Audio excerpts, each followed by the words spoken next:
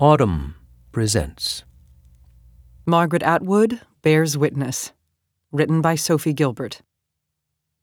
In 1980, 5 years before The Handmaid's Tale was published, the Canadian writer Margaret Atwood was appearing at a poetry festival in Portland, Oregon, when her trip was disrupted by natural disaster. Mount St. Helens, in nearby Washington state, began erupting for the second time that spring. Plumes of volcanic ash and gas grounded all flights in Portland, and with trains booked up as well, Atwood joined forces with the poet Caroline Forche to find a route out of town. The pair ended up driving south to San Francisco, and over the 11-hour car ride, Forche told Atwood about the horrors she'd witnessed as a Guggenheim Fellow during the lead-up to the Civil War in El Salvador: sexual violence, men kept in cages, torture, death squads. What was happening there, she told Atwood, was going largely unreported. The conversation came during a pivotal moment in Atwood's writing life. 4 years earlier, in an essay titled On Being a Woman Writer, Atwood had bristled at the idea that making art came with a burden of political responsibility. Active involvement in certain movements may be good for the movement, she wrote dryly, but it has yet to be demonstrated that it's good for the writer. By 1980, though, she was reconsidering her convictions. Her car ride with Forche led to a creative breakthrough for both women. Atwood helped Forche find an agent for her unpublished book of poems documenting El Salvador, The Country Between Us, and Forche seemed to help Atwood solidify ideals that she has continued to clarify throughout her career. A year later, Atwood gave a speech to Amnesty International in which she testified passionately about the artist's imperative to engage with political issues. Such material enters a writer's work, she said, not because the writer is or is not consciously political, but because a writer is an observer, a witness, and such observations are the air he breathes. In the 5 years between the eruption of Mount St. Helens and the publication of The Handmaid's Tale, Atwood honed this idea of the literature of witness, which culminated in her most potent and enduring novel. Told by Offred, one of many red-garbed handmaids who are captured, imprisoned, and forced to bear the children of elite commanders in the theocratic and patriarchal Republic of Gilead, the speculative novel established Atwood as a writer who could reframe the world in intoxicatingly urgent fashion. History, as she said to me in an interview this summer, is pulled from the narratives of those who live to tell it, or it is, until somebody else gets a hold of it and turns it on its head. And those embattled voices, who somehow evade suppression, are the ones she wants to hear and share. Offred's story describes a totalitarian regime in a future America, but it's also the narrative of a powerless woman learning what language is worth, understanding that she can turn it into an assertion of her existence and, she hopes, a force of resistance. Given how swiftly The Handmaid's Tale catapulted Atwood into global literary stardom, it's easy to miss the on-the-ground work that went into what many, over Atwood's objection, promptly labeled science fiction, suggesting its distance from real events. The story of Offred is fiction, but it's fiction patched together out of real crimes against humanity. A bravura act of creative scrapbooking by a writer researching and repurposing atrocities as she figured out how to harness the literature of witness for herself. In the process of constructing a disturbingly plausible dystopia, Atwood collected boxes and boxes of news clippings detailing abuses of power.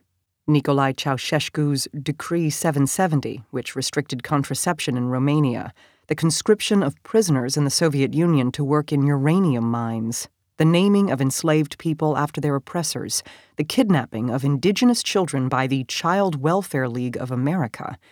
She read, and she snipped, and she stitched her story together. The novel takes the old adage, "It can't happen here," and flips it. It already has, Atwood insists, just not exactly like this.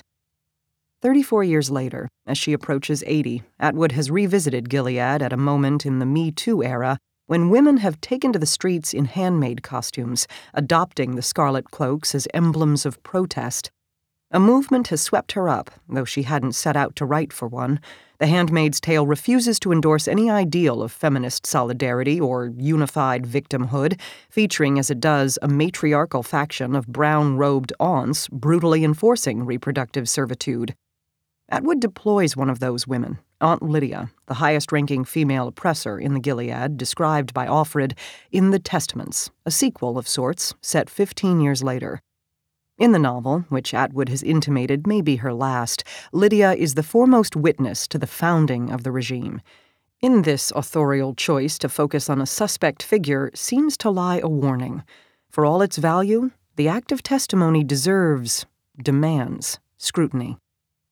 Believe all women? Women schwimmen. I don't think you should believe all anything, Atwood recently told People magazine. It's more useful to say listen to all women and take what they're saying seriously enough to actually do investigations. The witnesses she portrays in her fiction aren't saviors. They are, or hope to be, survivors. People constrained and compromised by circumstances, and especially worth listening to for that very reason. The Testaments highlights this fact by making a more loaded demand than its predecessor did, that readers place themselves in the seat of an oppressor, not one of the subjugated. How can I have behaved so badly, so cruelly, so stupidly, you will ask? Aunt Lydia writes to her imagined audience in her account of her role in Gilead's establishment. You yourself would never have done such things, but you yourself will never have had to. All along, though, she has been keeping receipts, records that she's counting on to prove herself more than an opportunistic collaborator. The idea that you can challenge systems of power by giving voice to the voiceless was creatively galvanizing for Atwood early on. Skirting political movements, she was drawn to myths. In Circe Mud Poems, from her 1974 collection You Are Happy, she imagined the Odyssey from the perspective of Circe, and in doing so pointed out how flimsily sketched the female characters of classical literature tend to be. I search instead, the narrator thinks, for the others, the ones who have escaped from these mythologies with barely their lives. Their tales begged to be told. The year after her meeting with Forshey, Atwood tuned to more timely ordeals in a world she saw as fraught with danger. She published a dark, symbol-loaded novel, Bodily Harm, about a Canadian journalist recovering from breast cancer who ends up a political prisoner in a Caribbean jail. Ranging more widely in a collection of poems out the same year, True Stories, she tested the idea of the literature of witness. Free expression, and the stifling of it, is a recurring theme in ways that predict the creation of Gilead. In the poem Torture, Atwood writes of a captive woman with her face sewn shut, her mouth closed, to a hole the size of a straw, who's released and put back on the streets as a mute symbol. The theft of the woman's ability to communicate becomes its own ghastly message, a warning to other potential offenders. In Christmas Carols, Atwood uses the figure of the Virgin Mary, the magic mother in blue and white up on that pedestal, perfect and intact, to expose the discrepancy between what she sees as a Christian veneration for the emblematic power of motherhood and the historical reality of pregnant women's suffering. In these poems, Atwood was searching for a space to occupy between witness and fantasist. In Notes Towards a Poem That Can Never Be Written, dedicated to Forshey, Atwood considers the tension inherent in her quest, aware that it opens her to criticism. In this country you can say what you like, she writes, but elsewhere this poem is not invention. Elsewhere this poem takes courage. Elsewhere this poem must be written because the poets are already dead. She's trying to assume, while acknowledging the awkwardness of it, the role of interlocutor for people denied the ability to speak, whose stories she sees as crucial. Witness is a burden, is what you must bear. The poetry of witness, Forshey has argued, has its origins in the Holocaust, where it assumes the presence of a future reader. Such testimony does more than state what happened. It demands that the reader acknowledge that it did happen. In 1980, Atwood gave a lecture at Dalhousie University in which she affirmed this point, this silent contract between writer and audience. Come with me, the writer is saying to the reader. There is a story I have to tell you. There is something you need to know. The writer is both an eyewitness and an eyewitness, the one to whom personal experience happens and the one who makes experience personal for others. Offred, a fictional character in a world that is a drastic but logical extrapolation of modern historical trends, could testify to oppressions that Atwood could not. Like her author, Offred seems to recognize that her act of witnessing Gilead is dependent on the existence of an other, whoever that may prove to be, that her story needs not just to be told, but to be heard. She cherishes Latin words that she finds inscribed inside the closet in her room, even though she doesn't yet understand them. It pleases me to ponder this message, she thinks. It pleases me to know that this taboo message made it through, at least to one other person, washed itself up on the wall of my cupboard, was opened and read by me. Denied even the tiniest degree of agency, she can't choose whom she has sex with, where she lives, what she wears, what she eats for breakfast. Offred responds by observing every detail around her, imagining that she is doing so for a future listener. As she exposes the banality of Gilead's atrocities, her cataloging of her reality also affirms that she is still a person, and one who hopes that her story might not die with her. Atwood could not have predicted that Offred's story would live on as it has, and one way of reading the Testaments is to see its author reconsidering yet again the assessment she made back in On Being a Woman Writer. By now, she herself is Exhibit A that involvement with a movement can indeed be good for an author, gauged by book sales and adaptations and fame. But has the gung-ho appropriation of the handmaid as haloed resistor been good for the movement? That Atwood might harbor doubts about glorified, monolithic victimhood doesn't come as a surprise. The Handmaid's Tale offers no simple portrait of sisterhood, and Offred, vivid and trustworthy witness though she is far from omniscient. How can she take the full measure of a figure like Aunt Lydia? Returning to myth in the Penelopiad, 2005, a novel told from the perspective of Odysseus's abandoned wife, now isolated in Hades, and the Greek chorus of her 12 murdered maids, Atwood exposes the many ways that reputation management can influence testimony. Penelope, as Atwood portrays her, chafes at her long-suffering image. She declares, "I'll spin a thread of my own," intent on complicating the edifying legend of her life. In Aunt Lydia, whose dry humor, ironic grandiosity, and contrarian instincts, not to mention her fame, call to mind Atwood's own, Atwood continues to blur stark villain-victim distinctions. She gives readers a witness who has claimed not just agency for herself, but an agenda. During the years that have elapsed since the events of The Handmaid's Tale, Lydia has been neither voiceless nor unsung. Only dead people are allowed to have statues, but I have been given one while still alive.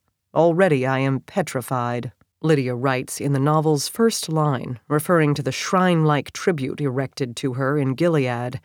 In a vintage bit of Atwoodian punnery, she appears concerned at the thought that her reputation as chief colluder may be set in stone. Atwood has given her a newly tricky goal to accomplish with her testimony, proving that she isn't a traitor.